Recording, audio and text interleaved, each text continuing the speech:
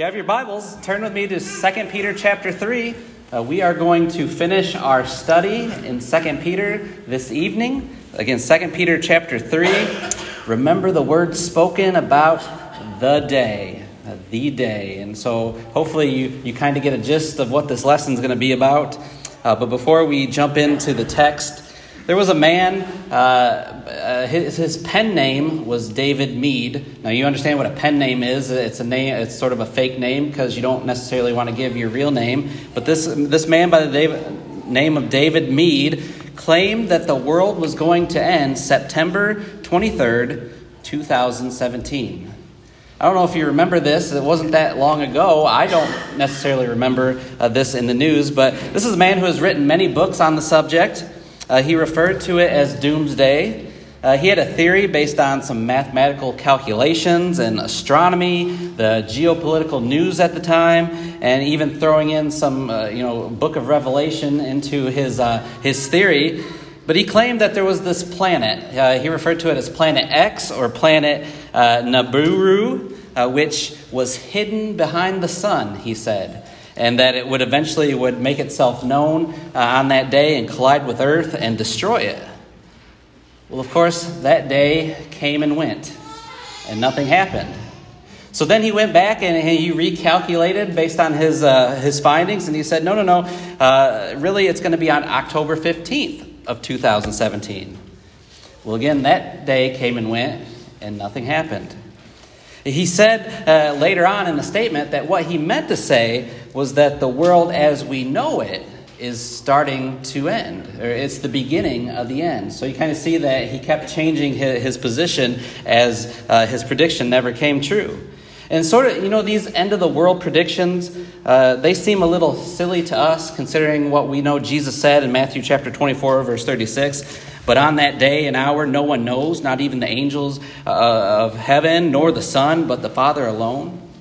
Back in Michigan, I used to get the mail for the congregation there.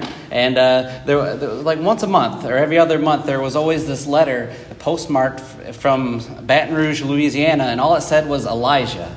And I never knew who this person was, or who this Elijah was, but he sent mail to the church building every month. And when you opened it, it was just these pages and pages of Old Testament prophecy scriptures and his calculations pointing to what he, again, referred to as the end of days, or the day that the world would end, would cease. There's a lot of people who believe that they can, navigate through the scriptures and figure out the end of time, the end of the world.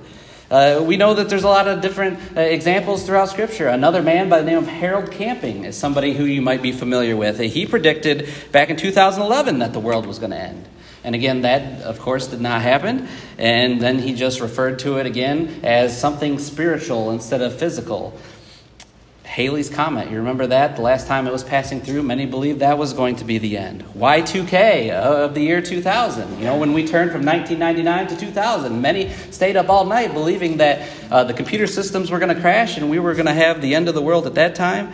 And maybe even more recently, the Mayan calendar. You remember this? December 12th, 2012 was the end of the Mayan calendar. And so a lot of people thought that was a valid prediction of the end of the world too. Again, we might look at those and think they may be a little silly, but we know what the scriptures teach and what we're going to see here tonight. And for many, that day is not going to be necessarily a laughing matter. Well, again, we've been studying 2 Peter together. I'm not going to take the time to go through where we were, but you recall in chapters 1, we talked about the words spoken about Jesus. And Peter referencing over and over again, you need to remember these things. You need to remember what Jesus taught. You need to remember the truth and promises of Jesus. And then last week, we went through in-depth study of chapter 2 when Peter was talking about false teaching and false teachers. And we noticed their actions, and we noticed the punishment that they were going to go through by Peter giving us Old Testament examples of those teachers who were destroyed because of that. And then we also noticed the characteristics of those false teachers. They loved the wages of unrighteousness, like Balaam in the Old Testament. But here we get to the last section of this letter, 2 Peter chapter 3, and we're going to see what Peter has to say about the day. the day. So let's begin our reading in verse 1 of chapter 3, and notice what Peter has to say. This is now, beloved, the second letter I am writing to you, in which I am stirring up your sincere mind by way of reminder, that you should remember the words spoken beforehand by the holy prophets, and the commandment of the Lord and Savior spoken by your apostles. Know this, first of all, that in the last days mockers will come with their mocking, following after their own lusts, and saying, where is the promise of his coming? For ever since the fathers fell asleep, all continues just as it was from the beginning of creation. You notice there's that theme to our letter here, 2 Peter chapter 2, that theme, that reminder, right? Peter says one more time, I am writing these things to remind you. And he also told them, refer to that first letter I sent you. Now that's probably what we refer to as 1 Peter. Of course, Peter didn't write that to them saying, okay, this is 1 Peter and this is 2 Peter. But he had written to them before, and now he's writing to them again. And he says, remember the Old Testament scriptures. Remember the teaching of Jesus and his apostles. And don't worry about those words of the false teachers that we talked about last week. Don't worry about them. You focus on Jesus. You focus in on his prophets and his apostles. And that's the same message that we should keep with us today as well. You remember in Jude, the half-brother of Jesus said in verse 3 of his letter that we need to contend earnestly for the faith which was once for all handed down to the saints. The faith, everything we need to know, Peter says in 1 Peter chapter 1, everything pertaining to life and godliness, God has given to us now. So remember those. Don't think about the false teachers and what they have to say, but remember Jesus and his apostles and the Old Testament scriptures. You know, it's been about 30 years or so since Jesus has died and been resurrected when Peter is writing this. It's been about 30 years since Jesus told the people that he's coming back. And Peter there again in verse 3 says, know this first of all, that in the last days mockers will come with their mocking. Well, what is the last days? Well, we're in the last days now. Joel chapter 2 mentions this. Isaiah chapter 2 mentions this. This is in reference to the Christian age. The Mosaic age is over with. And so when Christ was, and the day of Pentecost in Acts chapter 2, when the church came into existence, when the church was established, we are now in the last days. We are in the age of Christianity. And we are living in them now. We've been living in them now for the past 2,000 years. And Peter says these mockers, or your translations may say scoffers, these are probably likely those false teachers that we read about in chapter 2. You're saying, you really think this is going to happen? But where is he? It's been well over 30 years. Shouldn't he be here by now? Forever since the fathers fell asleep, all continues just as is. The fathers they're referring to are probably their own fathers, their own flesh and blood, who maybe even saw Jesus in the flesh and talked to Jesus. Maybe they saw him, but they're saying now they've fallen asleep, meaning they've passed on, they've died. But yet there's still no Jesus. And again, we deal with that same problem today, again, some 2,000 years later in the 21st century. As the years continue to pass, skepticism increases. And also, the false predictions like this man by the name of David Meade, they don't help the cause of Christ either. But Peter's going to answer the complaint of these scoffers and these mockers. And really, this is how we should do that as well. And so we're going to notice these three as we continue on reading. Look at verses 5 and 6. Peter writes, for when they maintain this, it escapes their notice that by the word of God, the heavens existed long ago, and the earth was formed out of water and by water, through which the world at that time was destroyed, being flooded with water. Peter says it escaped their notice, or literally it says they are willfully ignorant of this fact. That God used long ago in the creation, he used water to form the ancient world. And then he destroyed the world by water through the flood in Noah's day. God intervened and he brought an end to all that wickedness. Again, he destroyed all of those people. Peter says he has done it before, and he certainly can do it again. So again, don't listen to those false teachers. Don't listen to them mocking you, saying, where is Jesus? Because God has done it before, and he will do it again. Verse 7, but by his word, the present heavens and earth are being reserved for fire, kept for the day of judgment and destruction of ungodly men. The first time God destroyed the earth by water, those 8 souls made it out. Noah and his wife, and his 3 sons, and their 3 wives. But the next time, Peter says, it won't be by water, but it will be by fire, and nothing will remain. The present heavens and the earth are being reserved for fire. Heaven is mentioned, or heavens is mentioned 5 times in this chapter alone. 2 Peter chapter 3. And we need to keep in mind the context when we're reading that word heavens, because the word heaven or heavens is used in 3 different ways. The first way it's used in Scripture is, where the birds fly. When I look up into the sky and see the birds fly, sometimes the Bible refers to that as the heavens. The second one, which is probably what we're more familiar with, is when we look up into the sky and we see the stars and the heavenly bodies up there. Genesis chapter 1:1, in the beginning God created the heavens and the earth. That's the other use of the word heaven. But number 3, and what we're probably more familiar with, is the abode of God. It's where Jesus is reigning right now, in heaven. And so when we read the word heaven in Scripture, we need to make sure we understand which way the Bible is using it. But here, it's that second option. This means all of humanity, all of the universe, he says there again, kept for the day of judgment and destruction of godly men. Didn't God promise never to destroy the earth again? You remember that back in Genesis chapter 8, verse 21? Didn't he promise to never destroy the world again? Well, no, he promised never to do it in the same manner as the flood. Right? That rainbow represented that promise, that he would never destroy the world by water ever again. But we know in other passages in the New Testament, 2 Thessalonians chapter 1, verses 7 and 8, that tell us when Jesus returns, he's going to return with his mighty angels in flaming fire, dealing out retribution to those who do not know God.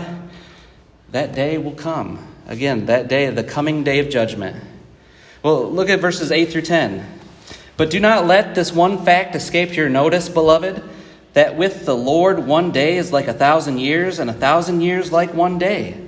The Lord is not slow about his promise, as some count slowness, but is patient towards you, not wishing for any to perish, but for all to come to repentance. But the day of the Lord will come like a thief, in which the heavens will pass away with a roar, and the elements will be destroyed with intense heat, and the earth and its works will be burned up. So remember, I gave you that first argument that Peter made when he said that, when he was dealing with those mockers and scoffers, he said, you know what, it happened before, it will happen again. Well, that second argument that Peter makes is there in verse 8. He says that God is not bound by time. 1 day is like 1,000 years, and 1,000 years is like 1 day to God. Well, what does that mean? Again, God is not bound by time. You can't put God on a calendar or on a timetable. He knows all, the past, present, and future, all at the same time. One way that I've often been described this to kind of help me to think about this, how this all works, is think of a parade. If I'm watching a parade at one point, I see the beginning of it, and maybe 30 minutes later, the middle of that parade is coming through, and then maybe an hour later, finally the end of that parade makes its way, and usually Santa Claus is at the end of the parade. Well, God sees the parade all at once. He sees the beginning, the middle, and the end all at once. Again, 1 day is like 1,000 years, and 1,000 years like 1 day. So if Christ made the promise 35 years or 1,000 years or 2,000 years ago, that means nothing to God, right? The same thing as a day is to us. Again, he is not limited, governed by time. And so Peter gives us that second reason, that second argument that we can use against the scoffer, the mocker, that God is not bound by time. And then in verse 9, he gives us that third argument, that God is long-suffering. God has not come back yet because he is long-suffering. He's giving time. He's patient. He's waiting for people to change their ways before the day of judgment. He's not failing at his promise, but rather, again, he is long-suffering. He's enduring, and he does not want any to perish, that verse says. But a time is coming when his patience is going to end. He's going to be as patient as long as he can, Will that happen in my lifetime? Maybe, or maybe not. Today, tomorrow, 1,000 years from now? I don't know. I heard a preacher once say that, that again, we understand that we don't know when that's going to happen, when that day is going to happen. But he made this interesting point that, when the Lord comes back, I hope it's going to be on a Sunday. I hope he comes back and he's going to see me faithfully, worshiping him in his church. But also, I'm hoping that he comes back on a Sunday because he's given everybody one last chance to change, one last chance to repent. Why can we trust that Jesus will come back? Well, again, number one, he has done it before and he will do it again. Number two, he is not bound by time like us. And number three, he is long-suffering and he's giving people time to repent. And so that we can trust that Jesus is going to come back. In verse 10 there, again, it says, the day of the Lord will come like a thief. Well, how does a thief work when he's planning a job? Does he call up the homeowner in the middle of the night and say, hey, about 11 o'clock, I'm going to be casing your house, and it would be nice if maybe you just go to bed early or maybe even leave the house altogether so that, I'm going to stop by and take what I need? Well, no, a thief doesn't work like that. You can't figure out when a thief is going to come. He doesn't leave clues. He doesn't have some formula. There's no set date. Have you ever heard someone say, the sign of the times are near? Again, what signs are they talking about? In Matthew chapter 24, verse 36, we just read that passage. Again, Jesus said, no one knows, not even the angels in heaven, not even the Son, but only the Father. And he says in the very next verse, verse 37, it's going to be like the days of Noah. People are going to be eating, they're going to be drinking, they're going to be going about their business as if nothing is going to happen. And that's going to be when Jesus returns. And Peter says that it will all be done away with. Again, the heavens will pass away with a roar. I believe in the Big Bang too. Just not the Big Bang that happened supposedly at the beginning of creation, but here Peter says that the heavens are going to pass away with a roar, a great bang. Not just at the beginning of creation, not at the beginning of creation, but at the end. Right? Have you ever started a fire and maybe, you poured a lot of gasoline onto it and you lit the match and you threw it in? It can get pretty loud, can't it? I imagine, again, maybe that's what that noise is going to be. But the elements, the heavenly bodies are going to be destroyed with intense heat, Peter says, and the earth and its works burned up. That reminds me that everything you and I own is kindling. Right? Our homes, our cars, our possessions, all of that is going to be kindling one day. And then look at verses 11 through 13. Peter continues and says, since all these things are to be destroyed in this way, what sort of people ought you to be in holy conduct and godliness, looking for and hastening the coming of the day of God, because of which the heavens will be destroyed by burning, and the elements will melt with intense heat? But according to his promise, we are looking for new heavens and a new earth in which righteousness dwells. Peter says, because of all this destruction that's going to take place at any given moment, how should you be living your life? He says, in holy conduct and godliness, but also looking for and hastening the second coming of Jesus. We should not be living each day in fear of his return. For Christians, it's a time of anticipation. It's a time of eagerness. Psalm 130, verse 5 and 6, the psalmist said, I wait for the Lord, my soul does wait, and in his word do I hope. My soul waits for the Lord more than the watchman for the morning. Indeed, more than the watchman for the morning. A watchman's job is to watch. Right? But my soul, the psalmist says, is waiting even more than the watchman. He's eager for it. And notice and think about that word hastening. This verse, a lot of people believe that we also play a part in the hastening of the day of the Lord. Remember in verse 9 that we just read, he wants all to come to repentance. He wants all men to be saved. What if you and I were out doing our job, converting souls to Christ? What if we were hastening the day, helping to hastening the day, helping to bring that day even quicker by bringing more and more and more to Christ? And then verse 13, again, he references that we are looking for a new heavens and a new earth. You know, when we read the book of Revelation, especially towards the end, the Apostle John gives us a lot of beautiful descriptions of heaven. Again, it's figurative, but it's very descriptive. The streets of gold and all of the precious stones. Peter doesn't do that for us. He just says simply that it's going to be a place in which righteousness dwells. Right? There's going to be no false teaching, no immorality, no sin. You know, it's like when Noah got off the ark, he could exhale because he's no longer living among the wicked. It's like when Lot, when the cities of Sodom and Gomorrah were destroyed, and Lot could also exhale because he was no longer tormented by the neighbors. And we won't have to no longer, go to the newspaper and read the awful headline after awful headline. It is a place in which righteousness dwells. And what is this new heavens and a new earth that he's referring to? Well, I know that there are some that believe that this is speaking of a renovated earth, a renovated heaven that's just simply going to look like it used to after the fire. But really, this is Peter using figurative language. It's also found in Isaiah 65, Isaiah 66, and Revelation chapter 21. He's just using figurative language, a metaphor, to convey the idea of our next abode, a heaven, a new heavens and a new earth.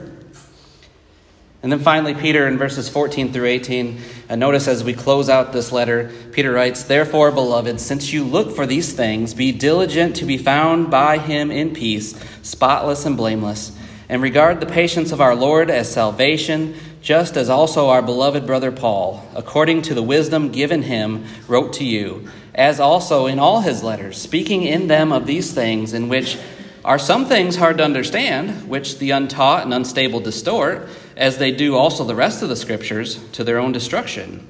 You therefore, beloved, knowing this beforehand, be on your guard, so that you are not carried away by the error of unprincipled men and fall from your own steadfastness, but grow in the grace and knowledge of our Lord and Savior, Jesus Christ. To him be the glory both now and to the day of eternity. Amen." Peter says that we need to prepare for the day of eternity. Remember, the false teachers back in chapter 2, verse 13, they were described as having stains and blemishes. Peter says you need to be the opposite. You need to be spotless. You need to be blameless. And also have patience towards the day of eternity. Again, he makes that statement, regard the patience of our Lord as salvation. Right? Be patient with God, because the more opportunities for people to receive salvation, the better. Right? Be patient with God, because the door to salvation will be shut at his coming. And Peter also says that Paul wrote to you about these same things. Look at his letters. Now, he does mention that some of the things Paul wrote was hard to understand, but he doesn't say they were impossible to understand. He says they're hard. You got to dig in a little bit. You need to study these things. And then finally, be unyielding before the day of eternity. Peter concludes by saying, be on your guard. Right? How do you guard against unprincipled men and their errors? Well, we study. Right? We know the truth. We can't allow them to twist the Scriptures, as Peter says, to their own destruction. And so in verse 18, and I love this verse, I often will quote it in many sermons, Peter says, "But grow in the grace and knowledge of our Lord and Savior, Jesus Christ." We need to grow in grace. Of course, Christ supplies that, grow in grace, but also grow in knowledge, right? Pursue it. Get that Bible knowledge. We need to continually grow in it. Well, we've completed another book together. We've done this with Colossians, and we've done this with 1 Peter, and now we've completed 2 Peter. And so I've really appreciated the opportunity to study this with you in this manner. And I hope these studies have given you a better insight of what the writers of that day were trying to express. And I hope to continue to do these over the next few months and pick another book, and we'll go through that. But again, that same message that Peter had for them in that day, we need to hear as well. Remember back in chapter 1, add to your faith these 7 virtues, right? Add knowledge and add self-control. Remember he said at the end of chapter 1 that no prophecy of Scripture is a matter of one's own interpretation, right? This isn't my word, Peter was saying, but this was words spoken through the Holy Spirit that I am recording. Beware of those false teachers among you, chapter 2. Stand strong against the mockers, chapter 3, verses 3 and 4. But also remember that the day of the Lord will come like a thief in the night. And will you be prepared for that day? It's nothing the faithful Christian should worry about, the day of the Lord. We should be anticipating it, eager about it. But for those who know they need to get right, what are you waiting for? What are they waiting for? He could return tonight. He could return next week or in 1,000 years. But do we really want to take that chance here tonight, this evening, as we offer the invitation? If anyone here this evening is ready to put Christ on in baptism, to become a Christian, we would love the opportunity to help you in that endeavor. The Bible tells us that we need to believe that Jesus is the Son of God, repent of our sins, confess him as Lord, and be baptized for the remission of our sins. And at that point, the Lord will add you to his church. Or if you're a member here and you need the prayers of this congregation, that maybe there's some sin in your life that you need to confess and need help with and to be strengthened, again, we would love nothing more to help you with that. Again, remember the words spoken about the day. Will it be today? Will it be tomorrow? Will it be 1,000 years from now? We just don't know, but we need to be prepared. And so if we can help you tonight, please let us know as together we stand and sing.